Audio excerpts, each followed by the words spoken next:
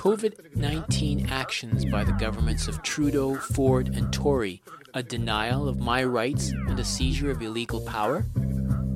How have the lockdowns intended to save lives of COVID victims destroyed the lives of several others? Why did doctors in the province of Manitoba try to mobilize their government to bring in a lockdown to save their community? Why does one such doctor, unlike many around the world, quarrel with the differing viewpoints on the disease, masks, the RT-PCR test, and numerous other differences also used to protect against lockdowns? This week on the Global Research News Hour, we will hear two opposite points of view on the COVID-19 in an attempt to reach a fuller spectrum on the crisis. In the first half, we will get a speech from the distinguished constitutional lawyer Rocco Galati, speaking to the liberty violations at a Toronto Freedom rally recently. Then in our second half, we'll hear from the distinguished doctor and professor Anand Kumar in Winnipeg about 11 doctors appealing for stricter measures and about the other side of the COVID-19 debate. On this week's program, Coronavirus, a second look, addendum. Powerful voices have their say on pandemic salvation. Bringing you the analysis beyond the media headlines, the Global Research News Hour is on the air. Welcome to the Global Research News Hour for the week of November 6, 2020. This program is funded by the Center for Research on Globalization and produced in collaboration with CKUW 95.9 FM in Winnipeg, on occupied Anishinaabe, the homeland of the Métis, and the traditional territory of the Nahiawak and the Nakota. I'm your host, Michael Welch. The show seeks to provide listeners access to analysis of some of the major issues shaping our world today, from thinkers, researchers, and unique political personalities rarely addressed by major media. Our shows are featured on partner radio stations across Canada and the United States, and available for streaming or download at the site globalresearch.ca. We'll begin our show with News Notes, a sampling of articles from the Global Research News site.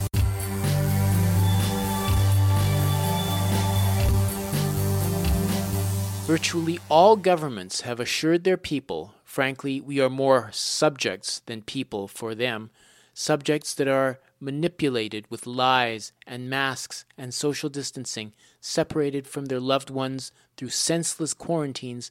These potentially resisting subjects, we were assured that there will be no second lockdown, that the countries, the world, could not afford a second lockdown.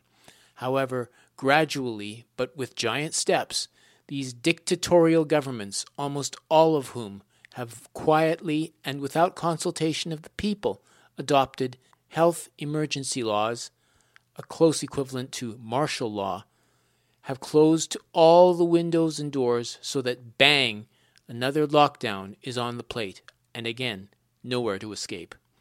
Germany, France, Spain, Belgium, Austria, Portugal, Greece, the UK, and so far partly Switzerland have just declared within the last 48 hours a lockdown, or a quasi-lockdown, with curfews and house arrests, isolation at home, shop closings, work-from-home rules, and more. That comes from the article, COVID and its man-made gigantic collateral damage, The Great Reset, a Call for Civil Disobedience, by Peter Koenig, posted November 3rd. A newcomer driving through our forested hills reacts to a barn with a Trump sign plastered across its side as if there's a sniper behind the weather vane on the roof. Self-proclaimed progressives assume any truck owner is not college-educated, probably owns a gun, and really doesn't understand politics. They call them Trumpers and whisper really ugly epithets about them. These newcomers are rattled not because of any significant physical threat.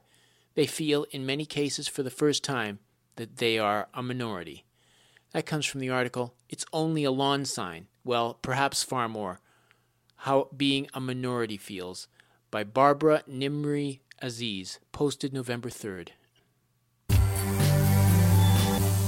Despite its sky-high stock price, $67 per share as of October 30th, 2020, Moderna, has yet to earn a single penny from the sale of any of its handful of experimental vaccines.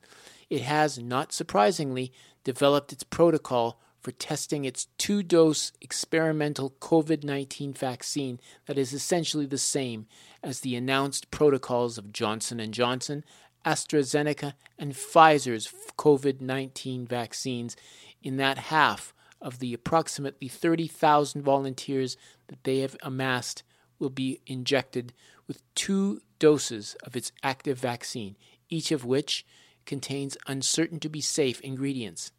The other half will be injected with a placebo.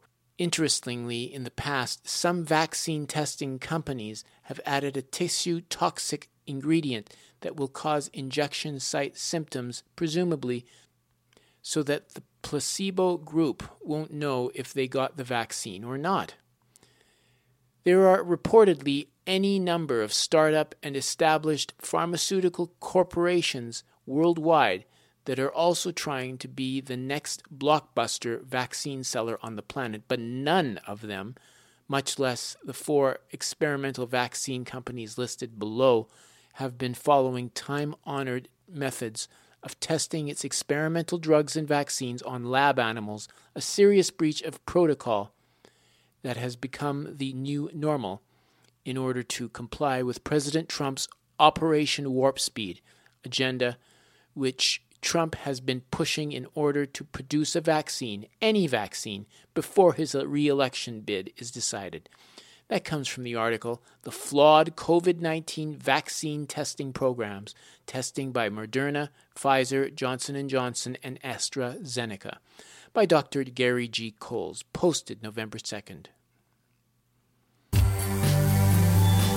In Philadelphia, Trump's Department of Justice, or DOJ, prosecutors borrowed a page from the Obama administration's DOJ playbook. If folks recall, after the Baltimore uprisings in 2015, Obama's DOJ slapped federal charges on the resistors Obama had referred to as thugs and criminals.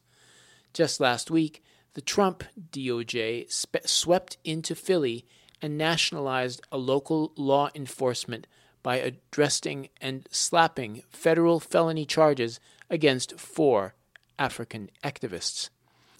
So while the Black Alliance for Peace takes no official position on the election or on its outcome, we have been consistent as an alliance. We are clear. The fight for our people will continue. That comes from the article, The Contours of Resistance Beyond the Election by Black Alliance for Peace, posted November 3rd.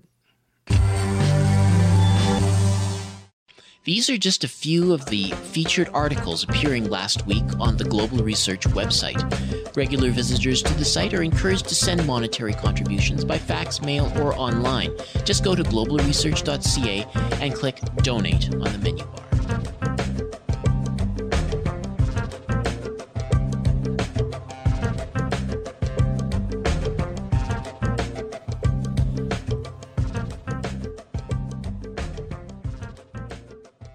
In Canada, at a time when COVID-19 seems to be top of the headlines for weeks on end, political leaders at all 3 levels of government are making decisions that radical measures must be undertaken to halt the spread of the virus and save as many lives as possible. These measures include tougher restrictions on business and social life.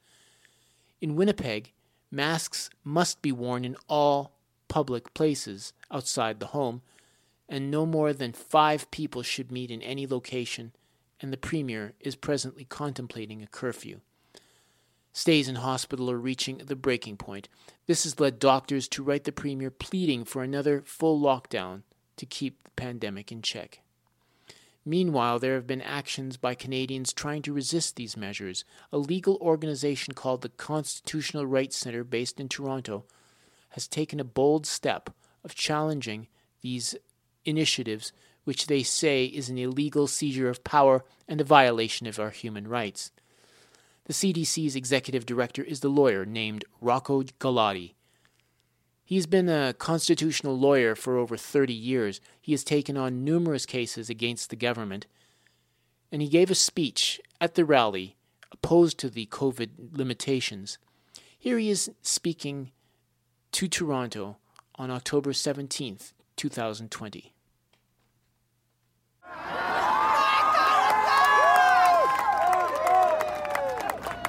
Anyone who was awake at the time, and there were many of us who, in fairness, feared, but felt too alone and didn't want to buck the system in their community to express themselves.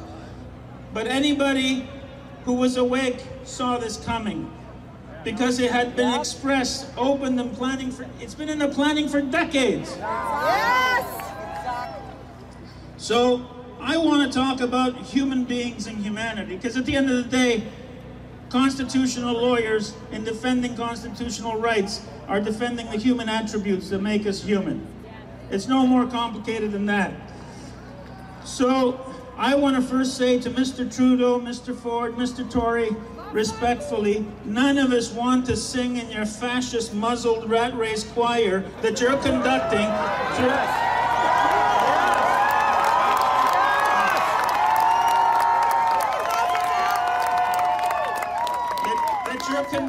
to a score of pornography of fear for globalist criminals. So I'd like to say to each of you respectfully, stop lying to your citizens you're supposed to serve.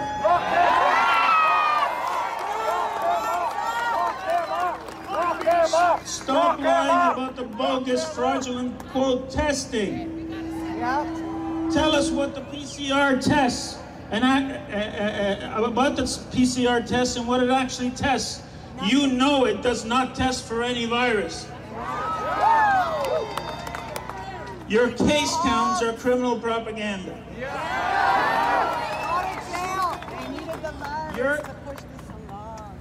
Your discourse of numbers is criminally fraudulent. In the USA, they call that data fraud and actually have criminal provisions geared at state officials who engage in data fraud because it misleads the public.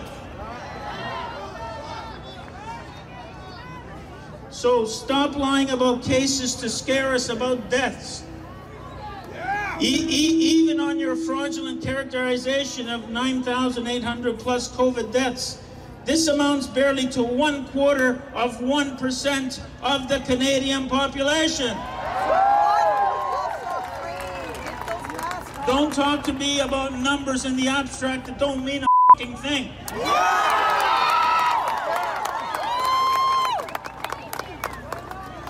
This is a death rate that is no different from the annual flu for the last 15 years. Yes. Where's the pandemic? There is one. And stop lying, calculated, globalized fear-mongering. We are not afraid. We are not afraid. We are not afraid. We are not afraid. There are those who are afraid. And who are they, largely? The poor, the disabled, and the elderly. Because they're the victims of this vicious fraud. They're the ones who can't negotiate their life in the context of this insanity that you've unleashed on us. And shame on you for that. I have 4 or 5 questions for Mr. Trudeau. Why are you advertising for crowd control officers for 25? Why are you procuring massive stock supplies of riot tear gas? Why are you procuring internment facilities?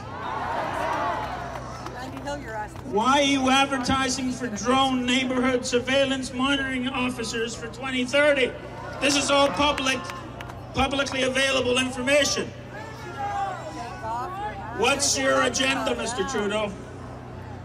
And Mr. Tory here in the city of Toronto, why do you miserably fail at providing affordable housing, but you're happy and gleeful to take $14 million to build an isolation center, another type of internment facility?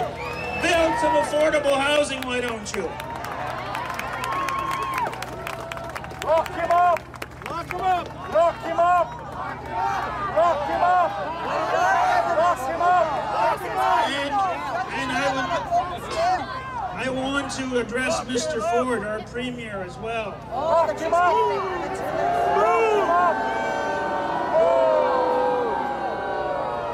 So why will you not answer any of Randy Hillier's questions? Especially about the internment camps planned for Ontario. Why do you refer to law-abiding citizens exercising their constitutional rights as yahoos? And that if they do not like masks or mandatory measures, they can, quote, leave the country. Where do you get that audacity? In my career, I've heard that line directed at me many times when I take unpopular cases. And it's always from the same source, not always from the same person, but always from the same well. And that well is the well of redneck white supremacists. Who do you think you are? Your ancestors may have helped in stealing this land from the indigenous people of Canada, but you don't own the country.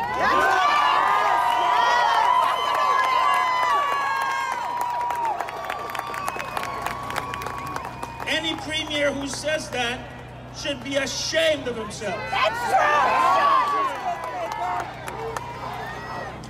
Yeah, the most expensive thing. All people are starting. Lock him up! And I'd like to say, Mr. Ford, you may have a challenged time understanding what I'm about to say, but thought, conscience, belief, expression, association, assembly, life, liberty, security of the person, freedom from unlawful search and seizure and arbitrary detention, and equality are not rights you and your kind, tyrannical and incompetent politicians gave to me or anyone else. They are human attributes bestowed upon us by the Creator, even if you believe the Creator goes no cosmically farther than your mother. Even there, it is she who gave us all the gift of life and the human attributes that come with it. We all possess as members of humanity.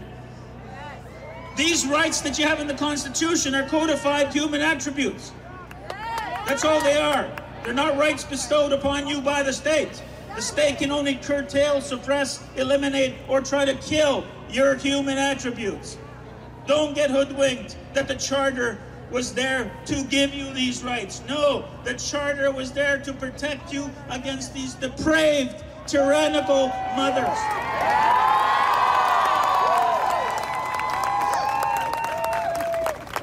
So I'm here to tell you, of course, on behalf of my clients, who asked me to be here today, because otherwise I wouldn't waste my breath on you, because I know you don't listen, and if you do, you rarely understand Premier Ford. And you don't care, I know that. But I'm here to tell you on behalf of my clients, as the constitutional lawyer representing them, who have filed in court against you, Mr. Trudeau, Tory, along with your fraudulent, incompetent medical health officers who vacillate with their advice, which you refuse to disclose, by the way, and who vacillate with their advice from week to week like a palm tree swaying in a Pacific hurricane. I mean, if we believe everything they say, they should be fired for incompetence tomorrow.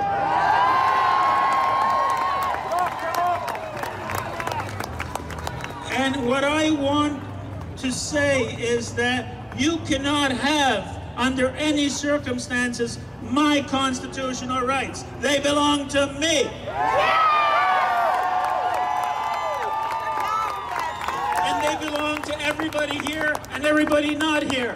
They're not yours to possess. So, well, I have to stop short because then I can,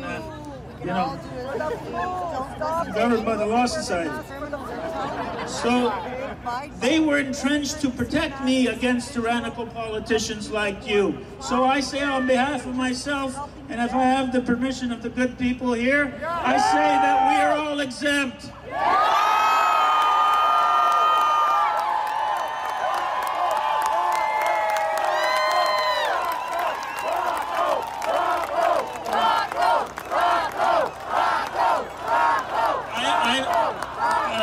this is the first time I've come out, so I hope you don't mind if I rob a bit more time. That was a lot of to me. Are you okay with that? So I'd like to say to Mr. Ford, you've tried to isolate me, distance me from my fellow humans, silence me with your slave trade masks, close down and lock down points of human contact, refrain me from kissing and hugging my children, allow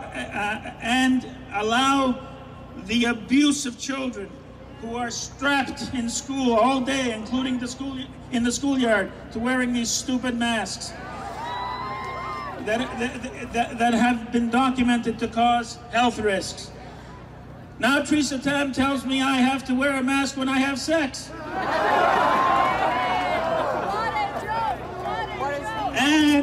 And even further than that, she personally recommended masturbation for all of us till 2022. Well, dear Dr. Tam, choose what you do in your personal life until 2022. It's your right. But do not tell me how to breathe, who to talk to, who to hug, who to kiss, or who to make love with my consensual partner, or how. We will not be stripped of our humanity. And so, Trudeau, Ford, and Tory have been on a tyrannical tear to dehumanize us of all our human attributes. For what? To serve the predatory globalist agenda of Bill Gates and his criminal cohorts? Nothing, quote, nothing gets back to normal until we get a microchip vaccine? My answer to that is go pound sand on a wet beach. Preferably a beach near your cottage where you broke the rules along with Mr. Trudeau. So Belgian doctors have called for an investigation of the WHO for, quote, its fraudulent pandemic. Dutch nurses and doctors have sued over the fact that this is not a, quote, pandemic, but a flu. And their nurses are refusing to be vaccinated to continue working. There are now over 100,000 doctors, experts worldwide, calling this pandemic fraudulent and the measures unwarranted. The measures have killed to a factor of 12 to 14 to 1 more people than you depraved leaders and health officers claim COVID has killed.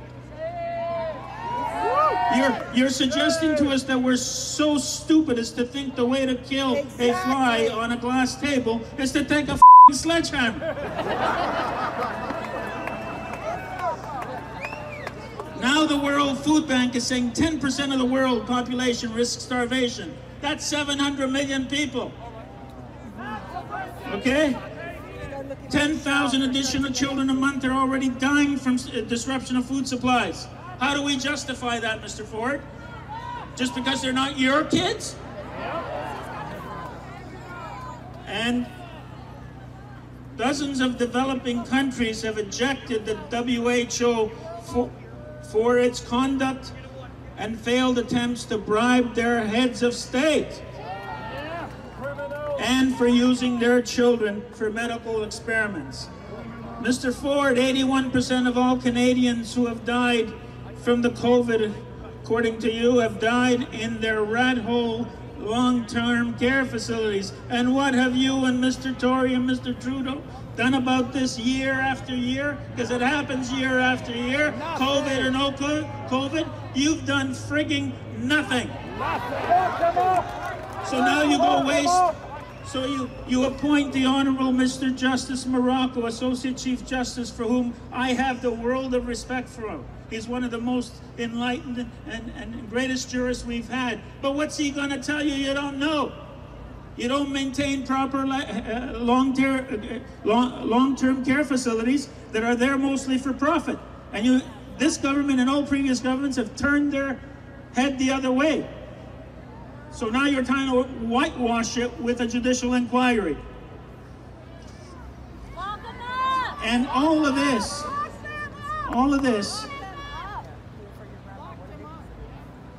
you know, you ignore the elderly, you ignore all the things that could have mitigated these deaths. But you got your eye on internment camps over people who reject and oppose your lying, fraudulent agenda. Criticized and opposed by eminent experts all over the world. You got your eye on suppressing of inalienable constitutional rights, going to life itself. Is that your solution? You know? For what? Again, and I'm almost finished, guys and girls. Again, for what is he doing this? Well, it's clear. You don't have to be a rocket scientist. Just read. To serve Bill Gates, the Gavi, the World Economic Forum, the IMF, World Bank, and all the other criminal billionaire corporate oligarchs? Why? Do we need to stand for this? Enough is enough! Yet you keep your liquor stores as an essential service. People are dying, but your liquor is an essential service owned by the government of Ontario. Right? While I can't get shoes for my kids unless I get them at Walmart or Costco, right? What do these measures and agenda have to do with public health? Who do you think you're kidding? And I like to say, Mr. Ford, if I was born yesterday, it was pretty early in the morning.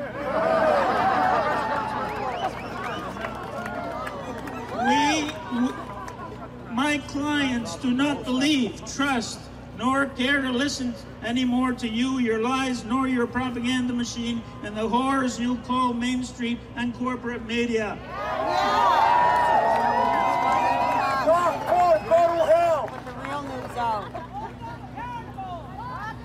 Your policies and politics make no scientific, medical, or common sense. Your belligerent fascism will not deter us in defending our human attributes codified as constitutional rights. Your measures are destructive, irrational, unconstitutional. They serve other masters, not the citizens of this province or country. Just a couple of last announcements before I get off the stage. Mito. Next on our litigation agenda, we are bringing in a wholesale challenge in British Columbia. In Ontario, we're preparing to file against school principals, superintendents, and school boards for their insane torture.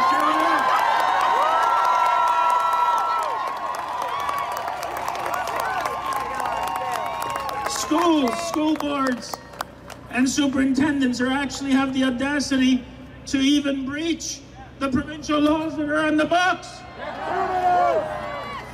Nobody could have said it better than Bob Dylan in his song, Everything is Broken, when he said, they're bending broken rules. I and the other lawyers and staff at the Constitutional Rights Centre, thank you very much for your support. We invite you to continue supporting us so we can continue our efforts against this insanity. Okay? Thank you very much. That was Toronto-based constitutional lawyer Rocco Galati speaking in Toronto's Freedom Rally on October 17th. To find out more on this subject, visit the website constitutionalrightscentre.ca. We now turn to a very different perspective on the need for more restrictions and other statements on COVID at odds with commonly held beliefs. Anand Kumar is our guest in the second half. Please stay tuned.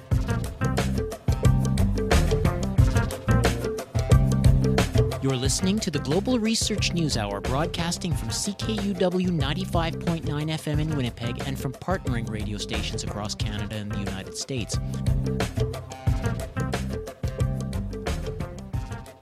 I'm speaking with the distinguished Dr. Anand Kumar. He's a professor in the departments of medicine, medical microbiology, and the Department of Pharmacology and Therapeutics.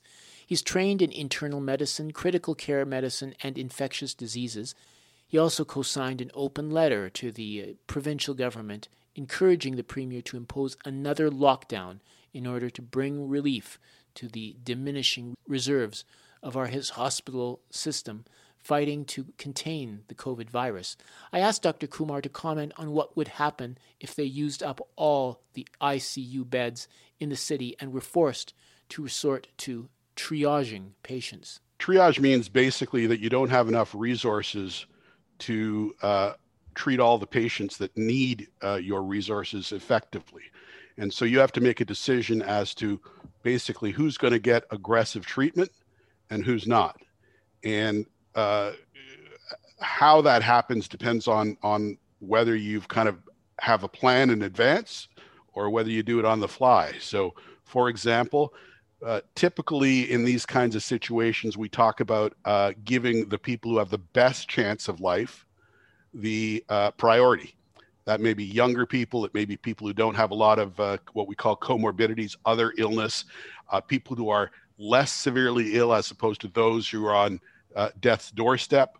It can be along those kinds of parameters, but other people say it should be first come, first serve. So, it really depends on how you approach it in advance. Okay.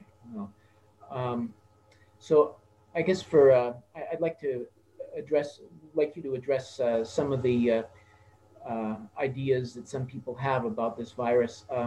First of all, various researchers around the world have done the research and the statistics, and they say that COVID virus is no worse than the flu. I mean, death rates for people under the age of 70 is much less than 1%, and for patients without comorbidities, it's actually more like 0.1%. And despite the large numbers of people infected, it's no more tragic ultimately than a common flu. And also when someone dies with COVID, maybe it could be somebody with a heart condition who happens to have gotten COVID. It's really, it's not registered. It is registered as COVID. Okay, so what is your take on that? Is this indeed worse than a flu? It is worse than the flu. Before I get to that, let me just point out that the same thing could be said about influenza. That is to say, it rarely kills people that are young and healthy. But to the extent that you get, and in flu as well, that it tends to kill people who have other comorbidities. Coronavirus is not substantially different in that sense. It is relatively uncommon that it's going to kill a young, healthy person. But I will say that the data suggests that it's certainly more so than you get with regular seasonal influenza, and probably even the pandemic influenza that we had in 2009. Where this coronavirus, SARS-CoV-2, is unique is that the number of deaths that you see as the person gets older inflects much more sharply than you would see with influenza as a general rule. The other thing, of course, is that unlike influenza in most circumstances, certainly seasonal influenza, kind of influenza you get every year, everybody is susceptible to coronavirus. And so the total numbers that you see can be far, far higher. Now, the reason that's important is that in 2009, we stressed our ICUs. As my recall is that we had at our peak, we had about 50 of our ICU beds in the city, maybe 45 filled with H1N1 patients. And we were fortunate because we could stop surgery and we could eliminate a lot of other things, and we could somewhat expand our bed capacity. But we never reached a point there. We came close, but we never reached the point where we exceeded bed capacity. The problem when you reach bed capacity is this: if you need life support and it's not available, that person is going to die. And so if you have, 70 beds and you have, 80 people who need them, that means 10 people are going to die, right? Just because they don't have the resources. Now, maybe more than that, because of those 70, some of those may not survive anyway, but you know that those 10 are going to die. Now, you go up, so your mortality maybe has gone up by, 15%, right? You've had a jump of 10 deaths in that time. What if you have 150 people, all right? Well, that means that everybody over 70 is going to die. So the death rate absolutely skyrockets straight up once you exceed ICU capacity. And that's what makes this so dangerous, beyond just the fact that it's a fairly severe illness. It's just that the potential for overloading healthcare resources leads to a situation where you can't help people who need it, and those people will die. Well, that brings up the issue of the RT-PCR test. I mean, the standard test for diagnosing it. I mean, it isn't as straightforward as a pregnancy test. I mean, it's complex, and it's prone to delivering false positives. You know, I mean, it really wasn't intended as a diagnostic so much as just for laboratory use. So it's difficult to tell when somebody goes in with a cold, but he comes out actually with this COVID virus. So, I mean, can you reply to these concerns about testing for disease? And well, our RT-PCR is actually used pretty commonly now for diagnosis of various infectious diseases. It's used in the hospital not infrequently. It is a cutting edge technology. It's not what we used, 15, 20 years ago, but it's certainly used quite commonly now. It has a high degree of accuracy. It's actually the antigen tests, some of which are out there, that are more prone to error in both directions. That is, you can get a false positive and false negative. And those are the more rapid tests. PCR usually takes at least, some degree of time. Now, is it overly sensitive? Yeah, it'll pick up a small, viral load basically. But that just means that we have we have a certain number of asymptomatic infections. If we were only doing the rapid antigen test, we might not know about a lot of the asymptomatic patients. So that it's accurate. If you're carrying coronavirus, you have been at least mildly infected. So it's an accurate test, but obviously you have to go with what's going on with somebody clinically. I mean, I'm not going to take somebody into the hospital or even the ICU, or certainly the ICU, because they got a positive test. I'm going to take them because they're short of breath and they need oxygen for the ward. I'm going to take them if they need mechanical ventilation or blood pressure support to the ICU.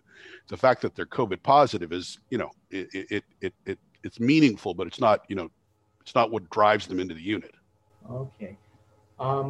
On masking, there's the sentiment out there that it doesn't really do that much to protect against the virus. This was actually common knowledge up until March, and then after March, there was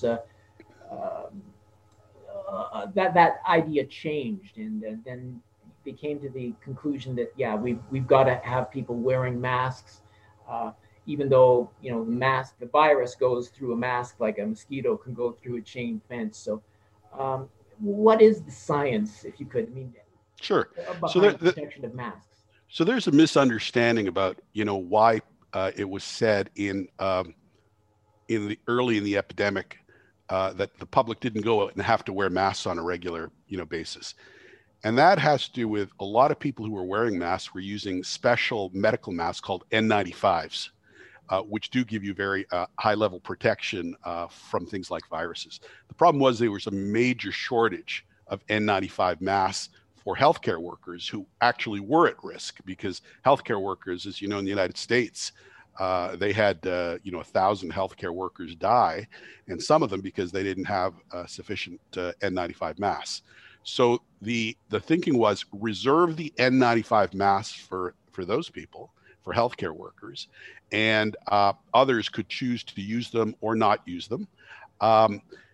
Regular masks, the cotton masks, first off, they don't protect the wearer so much. So if I put on a mask, a regular mask, a cloth mask, or a non-N95 mask, I'm not so much protecting myself as protecting my neighbor or my spouse or my family members, the other person, because most of the transmission of coronavirus is through droplets. So yes, there are small viruses, but the viruses are living in little droplets of spit, basically. Okay, you drop those, you stop those droplets of spit, you protect other people. So when I wear a mask, as long as it picks up most of that little spit that's coming out, it goes about 6 feet away from me if I don't cough or I don't sing or whatever kind of, those things will push it further. But as long as I got a mask on, 80% of those are going to be picked up here, and so I'm protecting the other person. Now, do I get some protection as well? I do get some protection, and the reason is that the other person who might be putting out little droplets, most of that actually drops kind of in front of them. So if they're not right in your face, it's not needed, the mask that is, because the droplets just drop to the ground basically, right? But you do get some protection because some of them may reach you, but it might be 20% protection, plus the ones that get past 6 feet are the smaller ones anyway. So they have, because they float on the air more, right? So those you're more likely to run into. And again, if they are even small droplets, your mask will protect you. So mask gives the other person 80% protection, gives you 20% protection. The reason to wear masks is to protect your neighbor, to protect your friends, right? Now, I mentioned this thing about singing and stuff. When you have, ventilation, breathing, what everybody else calls breathing, I'm sure. Sorry. So when people breathe or have a regular cough, like I said, the droplets will go about 6 feet or so. But when you do something vigorous like exercise or you're singing, they can go a lot further because there's just more force behind it, right? So that's why you hear about major super spreader events in gyms and churches and anywhere where choir. It's not the fact it's the church; it's the fact that people are singing typically. So those are things that you need to bear in mind. But yes, masks are protective. They will not necessarily protect you from. There's some evidence that there could be spread through what we call aerosols, where these are the droplets can vary from pretty big, like ugh, kind of thing, from there to basically small enough to just be floating in the air and just stay floating in the air. There's some evidence that it may partially spread by floating in the air. Those kind of particles, you're probably not protecting yourself that much with a regular mask. It will protect you with an N95 though. But nonetheless, as much protection as you can get, you should take. Okay, and then there is scientific, like peer-reviewed literature to verify that, right? Yeah. Okay. Now, I also wanted to talk about this drug called hydroxychloroquine. It was a formerly generic drug. Doctors would actually prescribe it before, and there have been high-ranking people like Harvey Risch of the Yale School saying that we could have saved 100,000 lives if we used it, or French professor Didier Raoult, who's one of the world's leading scientists on communicable diseases, suggesting that hydroxychloroquine for treating in an early stage. These are very revered doctors, and yet Canada is not allowing this drug to be prescribed. So if we got this drug applied at an early stage, you would have less of a hospital. You would have less people in the hospitals to deal with. So, what do you know about this drug as a potential lifesaver? I mean, I'm not necessarily saying that this is going to be, a solution for everyone, but what would you say to the idea that this potential lifesaver has been denied as a venue of protection for Canadians? So I actually know a fair amount about this. As you mentioned, my area of interest and research and academic activity is, broadly speaking, life-threatening infections of any sort, because I run an intensive care unit. I'm going to be running the Health Sciences Center ICU starting Monday. But I'm also an infectious disease trained doctor. There has been some evidence in vitro, what we call like in laboratory dishes, that hydroxychloroquine can kill some viruses. That's why people thought it might work in humans. And it's commonly used for malaria. It used to be used for malaria. It was one of the wonder drugs in terms of almost eradicating malaria in the 1950s and 60s kind of thing. Subsequently, it became known as an anti-inflammatory drug used for rheumatoid arthritis. That's its major use in recent years. But it does have some interesting antiviral activity in a petri dish. Now, if you look at the animal studies, because they looked at this with viruses, they actually found it didn't work by and large in animals. Don't know why. Just, if you experimentally infected them, really didn't seem to work consistently. There's some studies that came out and said, well, maybe it works here, but I'd say I reviewed this for a paper I was writing. But probably about 85% of the paper said, no, we're not seeing an effect in animals, right? But they thought, you know what, this is a drug that's available. It's easy to access, might have some activity. Let's give it a shot. And I don't think that's unreasonable when you got nothing else, because early on in coronavirus disease, we had nothing else. Some of the docs who used it just on spec is what we call it, off-label, basically just using it because it was available. They wanted to see if maybe it would help because they had nothing else. Some of them thought they saw some responses, but that's not how we study a drug. I think it's a good start. And a lot of studies where we've repurposed drugs where they were shown to be effective start that way. Somebody makes an observation. But the next big step is to do a randomized controlled study where you give one group of people the drug, you give another group of people a placebo, which looks like the drug, and nobody really knows who got what, right? Because it's easy to fool yourself. If you're a doctor and you keep giving, people this drug, you go, oh, hey, half my guys lived. Well, you think that's great. I did something good. But really, you don't know until you test it. And these tests have been done. There have actually been at least 2 large studies, one of which I know was published in the New England Journal that some of my trainees participated in and helped organize. And those studies showed definitively it didn't work. Okay, and these studies were done in thousands of people. A randomized controlled study is the definitive way to figure out if this stuff works, and it doesn't. I think it was a good idea to try, but by and large, it seems to have more adverse effects. There's a lot of cardiac stuff that it does. Whenever you give a drug to somebody, there are going to be some side effects, at least in some people. You want the benefit to outweigh the side effects. In this case, it doesn't. Probably the side effects are greater, and there doesn't seem to be any significant benefit. Okay.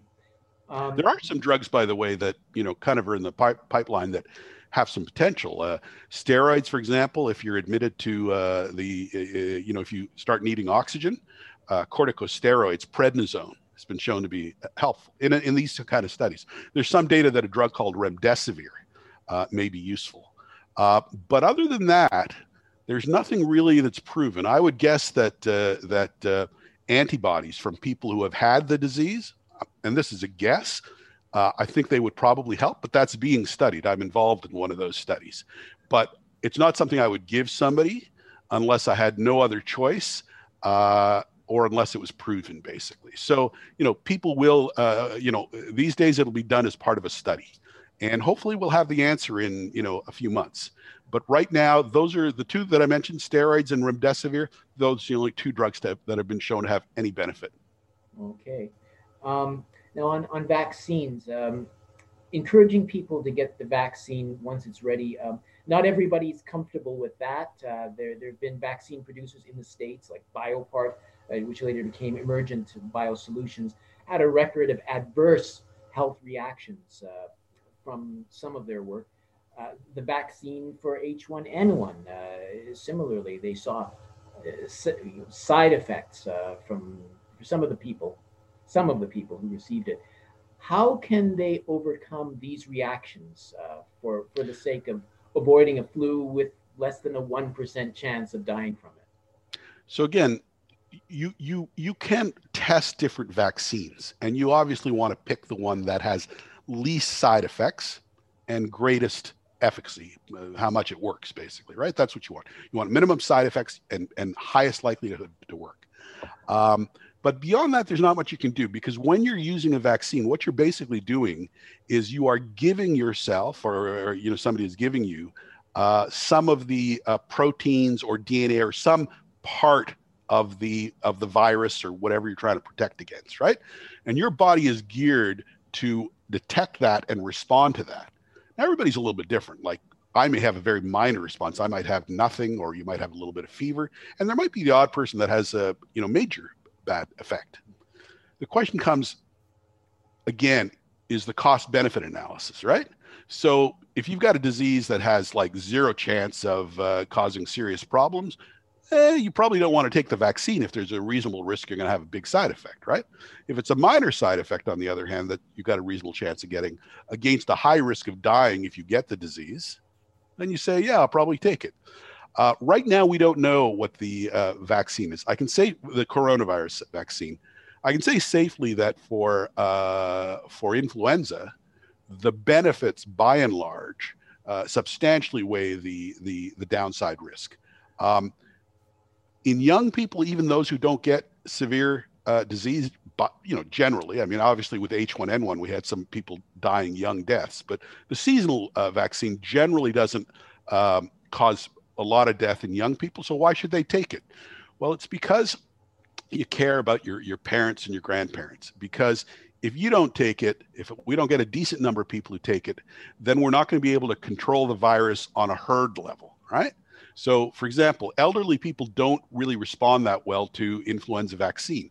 You can give it to them, maybe it gives them some protection, but a lot of them don't develop much of an antibody response and don't get full protection. But if all the people around them who they have contact with, kids, their grandkids, the healthcare workers are protected and don't get it, then they're safe too. And it's the same thing with coronavirus. You're going to have to balance the risk and benefit. And I'll be looking at that data myself. If I find that the risk is low enough, I know what that is. The risk of the vaccine is low enough. I know what the risk of the disease is in somebody my age. I'm 60 years old. I have lots of comorbidities. If they've got a reasonable vaccine, I take it in a second. My kids, they'll probably choose to take the vaccine too, not because they necessarily have a high risk themselves, but they'll take it because they love me and they love their grandparents and they want to protect their friends and neighbors, right? So you don't take it just to protect yourself. You take it to protect the people that you love. Okay.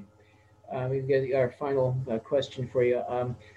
The lockdowns that you're pushing the government for, there is a side effect in that it does actually have negative aspects. I mean, children aren't going to school, there are no more public events, multitudes of small and moderate business go under, which puts people out of work, extreme poverty, domestic violence is up, suicides are up.